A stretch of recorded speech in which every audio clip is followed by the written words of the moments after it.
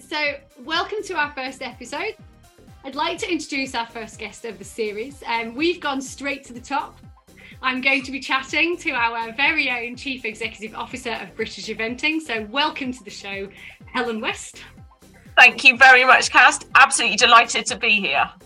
Well, first of all, for our listeners, I'm going to tell them a little bit about you, run through your CV, because I think it's very impressive, because you have brought with you to the role of CEO a huge background of lots of different facets, really. From a rider and owner point of view, you've competed up to 4-star. That's way beyond me. And being a young rider gold medalist, you've represented Great Britain on multiple occasions. And you've moved into event management, where you've managed Bicton Arena for many years, developing very successful horse trials, as well as that, the B90 3-day event. As a grassroots rider, I love 3-day eventing. And then running the very successful Bicton horse trials. And even with that, you managed to organise a replacement fixture for Bramham 4-star at like super short notice. I don't know how you managed that, having, helped and volunteered at events and done lots of different roles. I don't know how you managed it. So not only that.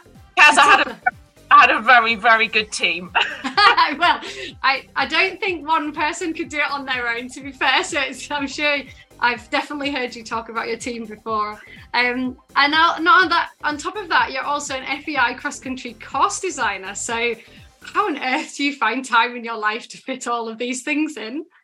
But that's a very impressive CV. And I imagine now that the role of CEO is super busy. So just to start off with, what is a typical day or week like for you? And do you still have time to ride and compete? That is a very good question.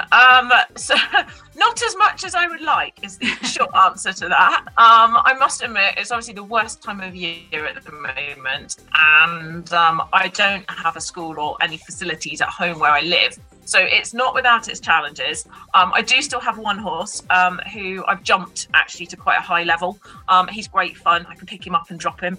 He did event back in the day with me, but he's a very good jumper, and we go out and we play the odd weekend and have fun, which is great. But I don't ride nearly as much as I obviously as I used to, and as I would ideally like to. But it is very, very important in keeping me sane, I have to say, and then kind of keeping me on the straight and narrow for my head. I always get up and think, I need to make the effort, I need to do this, because it does help me enormously. So yeah, the role is obviously very full on. It's full time and the rest. I think it's safe to say it's kind of 24/7, 7 days a week in some respects, especially once we get into the season. And obviously there's events running pretty much all the way through from March to October. And it's just always being there on the end of the phone, through weekends when events are running, evenings. It's quite all consuming. Too many emails for my liking is the honest truth. It's more, I'm terrible, and I've got to learn to step away from it, because I find myself scrolling through them in the evening, because I sort of don't want to get behind and then look at my inbox in the morning and have 200 emails in there, and you have that sinking feeling. So I've actually, I'm learning to be a lot more disciplined and to try and just keep looking up and out, rather than getting bogged down in the minutiae detail and the sort of day-to-day of everything. Yeah, I think that's really good, important, because actually my role, which is not eventing, I'm a lecturer at university, but I find the admin side of my job really time consuming, and really, so you do get bogged down. And I think whatever role you do in life, there's some part of your job that you really don't like. And so you kind of have to just kind of accept that and do it. But emails is the worst thing. And I think more so since COVID, since we've all become a lot more technological minded, that our inbox is super full. And I can absolutely sympathize.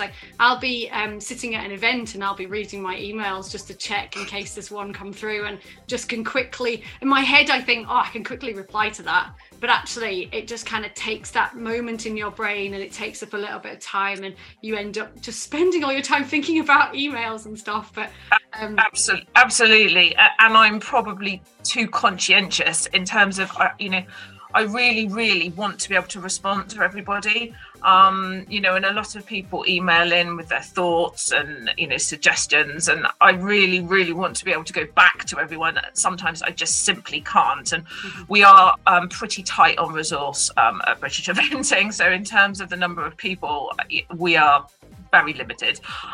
So sometimes I apologize in advance if you don't hear back. Please don't think that I haven't read it and I'm being rude. It just sometimes we just haven't got the capacity to get there. I think that's I listened to the previous podcast that you've been interviewed before, and you were very passionate in your role as CEO is about being this face that you want people to know who you are, and you want people to be connected to British Eventing in a sort of a way where we're all part of a family and a big community. And I feel like that you probably think that with your emails as well, which is I think. And I haven't actually met you in person yet, but I know that part of your role last year, you attended many events. Like, I guess you spend every weekend visiting events all around the country. I get out and about as much as I possibly can. And, certainly when I took the role on, I made a really concerted effort to sort of come up north more. I've been up in Scotland a few times now, which is just, I love it. Absolutely love it. I suppose I've always been Southern based just by nature of, being kind of born and bred in Devon. And when I was competing from, a peripheral area, but obviously more down south. Back in the day, I remember coming up, I drove up and competed at Bergie a couple of times. I never actually competed at Blair, which is a real, I still actually have that little bit of kind of burning desire in my belly to actually make a comeback and to be able to compete at Blair, because I went up in 2021 and I was just bowled over by just how stunning it is. And I was fortunate enough last year to design at Floors Castle, and oh my God, what a treat. It was a designer's dream. I mean, it's just, some of those Scottish venues are absolutely what the sport's about. For me, it just encapsulates it, and it really, really captured my imagination. And actually, I think, so Blair is like my favourite 3-day event venue. It just blows your mind being at Blair and the surroundings. And one thing actually that you have introduced, or like FEI have introduced, is the 1-star BE level.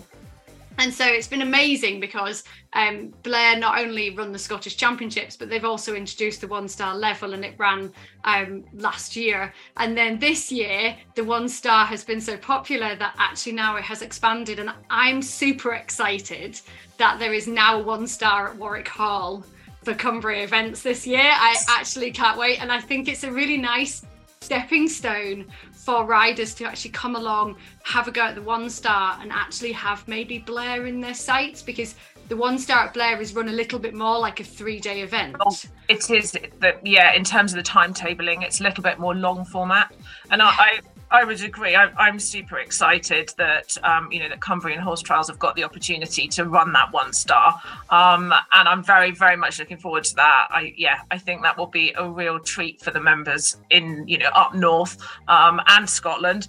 And like you say, I think it will give a really good setup to that 1-star at Blair, which was, that had become hugely, hugely popular. You look at the entry levels there, and it's very plain to see the appetite is there at that level. Yeah. It was interesting when they first launched the 1-star, because FEI talked about how they were launching the 1-star for the developing nations, and that there was a little bit of rumour that 1-star wouldn't end up in the UK.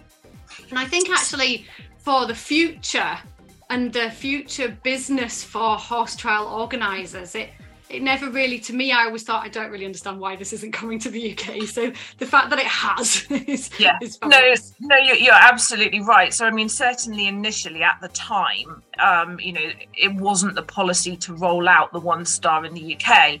I think, sort of since then, obviously that B have looked at it and said, well, hang on a minute, why on earth aren't we?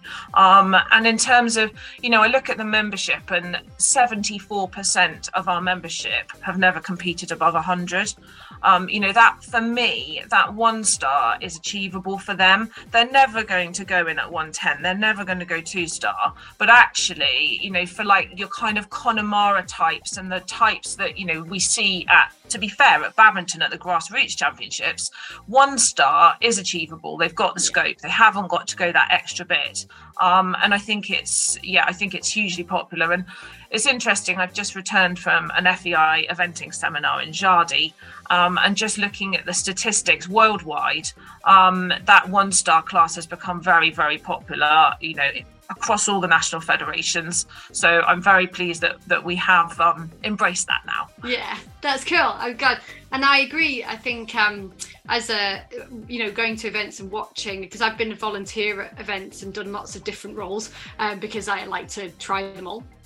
So I've watched a lot of horses, and sometimes you see horses that step up to novice perhaps don't quite struggle a little bit with distances, and like the decent, we've got to make a decent effort to jump a fence, then they've got to put 2 decent strides in and find the distance to jump out, and then you get them chipping a smaller stride in. And I think the 1-star is a great starting point. And for anyone listening, go for the 1-star. I would urge you to do it, and it's a fantastic opportunity to have that sort of international feel, and to be able to wear your top hat and tails, and, to be part of that.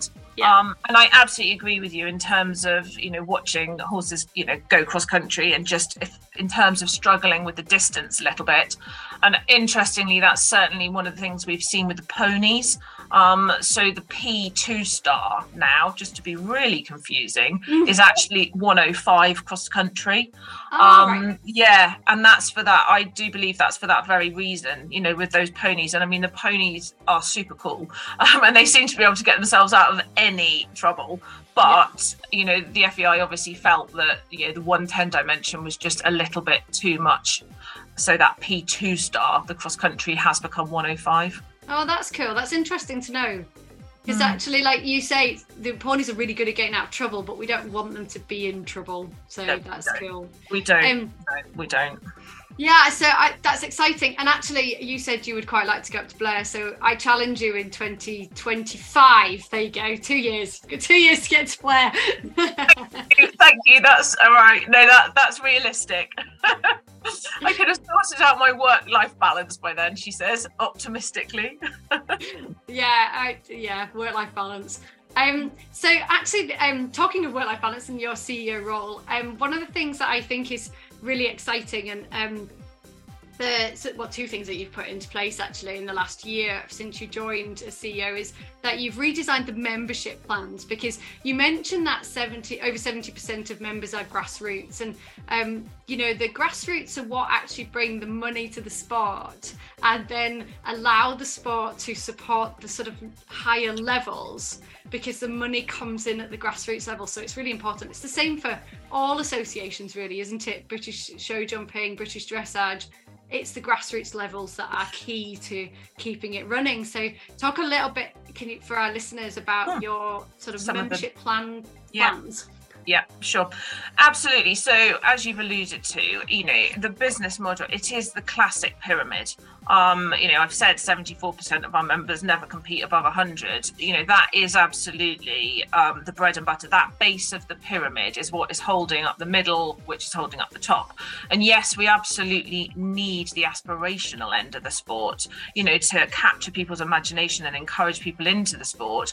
But it has to work as a whole. And that grassroots part is absolutely essential. So, when I came into role, I looked at it and thought, is it fair that somebody goes out and rides in maybe 4, 5B 90s a season, and they're paying the same membership as, the pro guys who are, in some cases running 250 times a season. So initially, with the membership restructure, introduced 3 levels. So the intro level, the standard, and the premier. And that intro level for bringing, people into the sport at 80 and 90 level worked out 33% cheaper than it had done previously. Which obviously then meant, and this is always a trade-off, that the Premier membership did go up significantly. But, in terms of the cost per run, when you look at how many times, even to be honest, in that Premier membership, even your more sort of amateur riders, they are running significantly more times than a lot of the grassroots. We've gone one step further. So for 2023, actually, we've brought in a 40% discount for Pony Club and Riding Club members who haven't been a member of BE before. Again, so just to try and, absolutely, enable them to be able to train and compete under the sort of support of that national governing body. We, interestingly, all the member bodies see it's approximately a 40% churn rate each year, and that's normal. And obviously that's generally at the grassroots levels. So it's absolutely key to be bringing in new members. And I know, there has been some little bit of negativity from some of our existing members who have been very loyal and have been members for a very long time, that, you're bringing in discounts for new people coming in, it's not fair. And I completely feel their frustration on that. One of the things I'd like to look at moving forward is a sort of member loyalty scheme. So actually to start being able to give back and offer a little bit of discount for people who have been a member for a certain amount of time. But it just, going back to that churn rate and just the natural, we have to keep bringing in new to keep feeding into the sport. One of the other things that was very key for me was trying to provide sort of more all-round year, 365 days a year opportunities.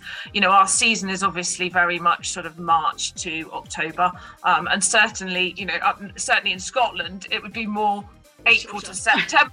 Yeah, exactly. So we've rolled out more arena eventing this winter, and we've also introduced the ACE series, anyone can event. And that tends to run more at sort of existing competition centres, which I hope will be within a shorter sort of radius of where people live, to just provide a few more opportunities. And that's at 70, 80, 90 and a metre level. So, and actually we've lowered the age on that to allow people to come into that sort of, that first step into the sport a little bit younger. That's cool. Yeah. And again, sorry, just last year sorry, I'm going through my initiatives. Yeah. That's cool. Keep going. So last year we introduced the grassroots leagues, which are, we put £10,000 over the grassroots leagues. So we had a 80, 1900 OBP. So it was your three best scores counting on the league. And we also had a newcomer league for people who had joined BE within the last 2 years. And we put 10,000 over those. So every other month, so bi-monthly, there were payouts for the leaders of those leagues, which was a really good sort of, initiative to try and obviously, encourage people to run BE rather than go unaffiliated, and to be rewarded for consistency and, and for very outstanding performance. This year, I've taken that one step further. So that National League will also count towards the qualification for badminton and Bramham for the National Grassroots Championships. So we are running regional championships, but there will also be an opportunity to qualify directly from that league. Simplified, I hope, the process, because it has been extremely complicated. So to qualify for a regional championship, you just need 2 double clears. So whether that be 80, 90 or 100 level, 2 double clears to go to a regional championship. And like I say, in parallel to that is this National League, which will be direct qualification to badminton and Bramham, along with the Scottish Championships at Blair and the long format 90 and 100 3-day event at Bicton at the end of the year. So lots of opportunities to qualify for that iconic championship. That's fantastic. I'm super impressed by that, because I think as a grassroots rider, it's really nice to feel that there's something within reach, and there's something that doesn't require you to drive a million miles away. You know, a lot of grassroots riders are working full time. They don't have a lot of finances. Therefore, actually having something that is achievable, and the regional championships are achievable. And then beyond that, there's the super special, you know, badminton and so on, and Bramham and so on. So that, you know, you can go and compete at those championships. But actually the smaller sort of local ones, for me, I went to the Novice Masters. I had to go at the Novice Masters last year at Allerton. And actually I thought that was a really super, it's just special, you know, and it feels like a special thing to have achieved. And I love that you reward consistency. I think that's a really nice thing, is actually to think about your consistency. And I do, when I'm talking to riders about going into eventing, I talk about the equi ratings assessment of your consistency and how you work on improving that. And I think actually that's amazing. Very exciting. I also really like your Go BE, the Go BE opportunity as well. So there's loads of things. And so for anyone listening who isn't sure about all of this, you can either contact BE directly and ask for information if you're unsure, or the British Eventing website will explain it all to you anyway. But equally, also email me if you want me to answer any questions. Thank you, Caz. No, that was brilliant. I'm happy to answer any questions. On that, just for those that maybe don't know about the Go BE. So that was an initiative that was brought in halfway through last season to be honest, to help riders and organisers alike. So from an organiser's perspective, obviously, you know, there have been challenges in terms of the economic climate, you know, the world we're living in, the war in the Ukraine breaking out, etc. So in terms of sections not filling, the Go BE was very much designed to help organisers sort of top up and be able to, you know, include entries from people who aren't members of BE, but they pay a £10 pay-as-you-go fee, if you like, to be able to then come and ride in the Go BE classes, which run at the grassroots levels alongside the normal full BE. And that was also a real advantage for some of the pro riders who wanted to bring young horses and run them a little bit under the radar without their results being in the public domain. That's always been something we've sort of faced some criticism for. So it meant that they could run, you know, younger horses, have the odd, you know, green wobbly run out, that sort of thing, and it actually not obviously be published on the BE website. So then when they want to register it in full, they're at that point in their career where they can move forward. So it was a sort of two-pronged, and that's something we're rolling out more in 2023, you know, encouraging more, certainly BE organisers who have been running unaffiliated to convert those to Go BE. And we've even introduced a Go BE 70. So for organisers to be able to run that at 70 centimetre level, just to help bring, you know, encourage people, break down some of those barriers, you know, and show how much fun the sport is, you know, without the pressure. Yes. So I'm excited to see how that unfolds. So it really looks to me like you've brought a lot of ideas to the sport, to the association and to BE. I know that I just want to actually just say to anyone who's listening, who's on the rider working group or has heard about the rider working group, I think a lot of this initiative has been discussed with them, hasn't it? And so it hasn't hugely, just been decided. Totally. No, and the novice and intermediate masters are a shining example of, you know, the work that was put in by the rider working group. I mean, it was a phenomenal piece, and we're very, very grateful to them for their input and for getting that off the ground, you know, in the first instance. Really, it just shows what can be achieved when we work together. So and that actually I can see that you coming in when you joined BE at the time where, you know, there was a lot of things that were going on that wasn't working.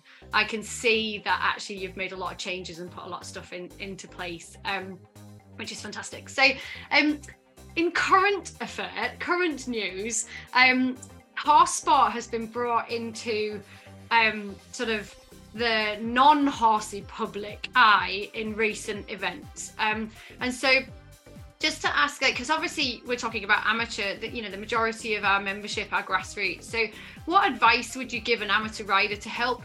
How can eventing help improve horse sport social license? So what can an amateur rider do to help improve that horse sport license? Yeah, sure. So positive imagery, that would be my sort of, buzzwords for the day.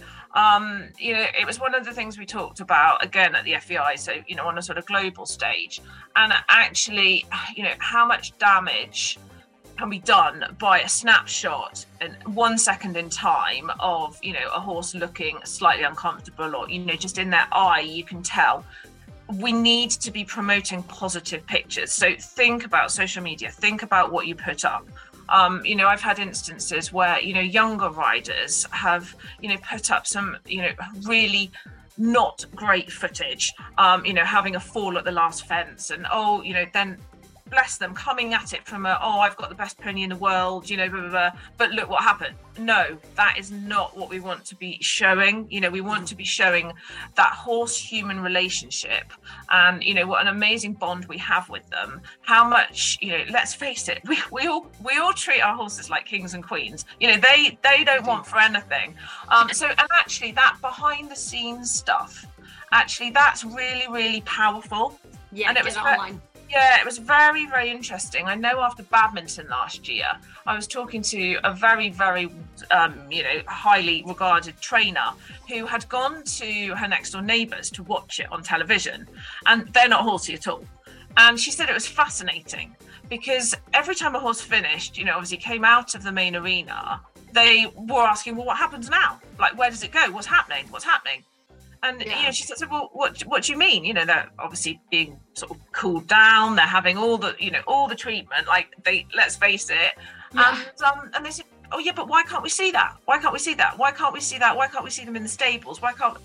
And it was fascinating. People want to see that, and it's almost we've got nothing to hide with that. So why I would just encourage people to anything to promote that wonderful relationship we have with them. Get it out there. Yeah, that sounds like that's a great thing to think about. Is like get more behind the scenes, shots of you just being with your horse. We have horses. We're all horsey. Right? We all have horses. We have them because we just love the smell of them, the sound of them, being around them.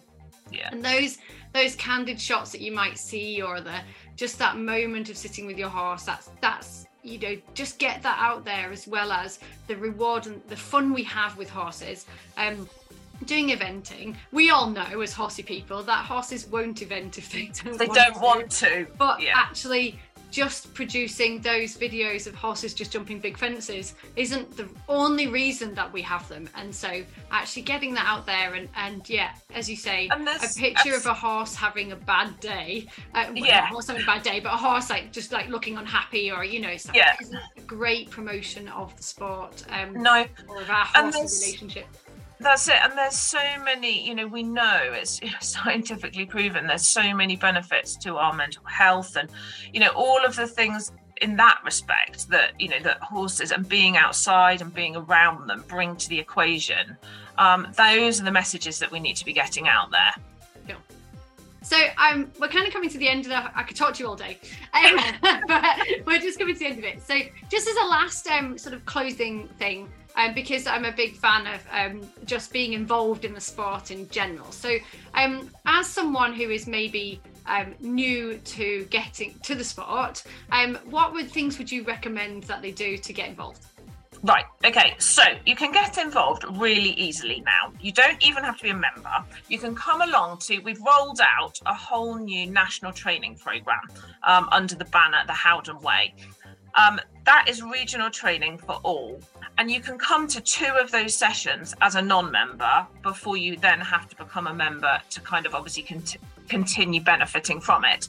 But those regional academies are there to help encourage people and give them the support and that camaraderie and fun, and building contacts and knowing people in their region, and having people that then when they do go to their first event, they've got some friendly faces, they've got that in a lot of cases the coach is there to help mentor them. We'll be building that up through 2023, and that will, lead into residential camps, where again, you can really sort of forge those relationships with people, and just make it fun. That is what it is about. The sport is fun. We all love our horses, and there's no need to feel, intimidated about coming into the affiliated sport. We're there to provide that safe structure, and give you the reassurance that you are 100% competing, in the safest possible format of the sport. So cool. Yeah, that sounds great. I know that Cumbria Horse Trials is running at Frenchfield. They're running like an introduction to eventing day, which I think is is like part of volunteering and being behind the scenes as well. And I would definitely think about doing that too. And it's a brilliant way, if you haven't got a horse, you can still be involved in the sport and coming through that volunteer pathway. And I know Douglas Weymouth is certainly running one of those. And what a fantastic opportunity, to come along, see what the sport's about, get involved and be part of something really special.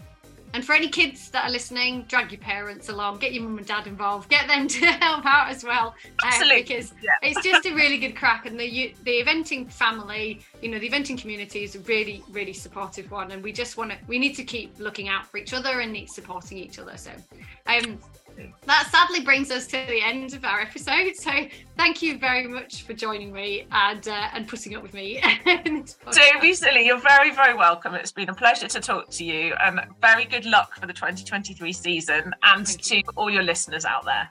Thank you very much. And when you come up and I see you, I definitely owe you a hot chocolate from the amazing catering start at Cumbria Events. Fantastic. Sold. Thank you. Yes. Thanks very much.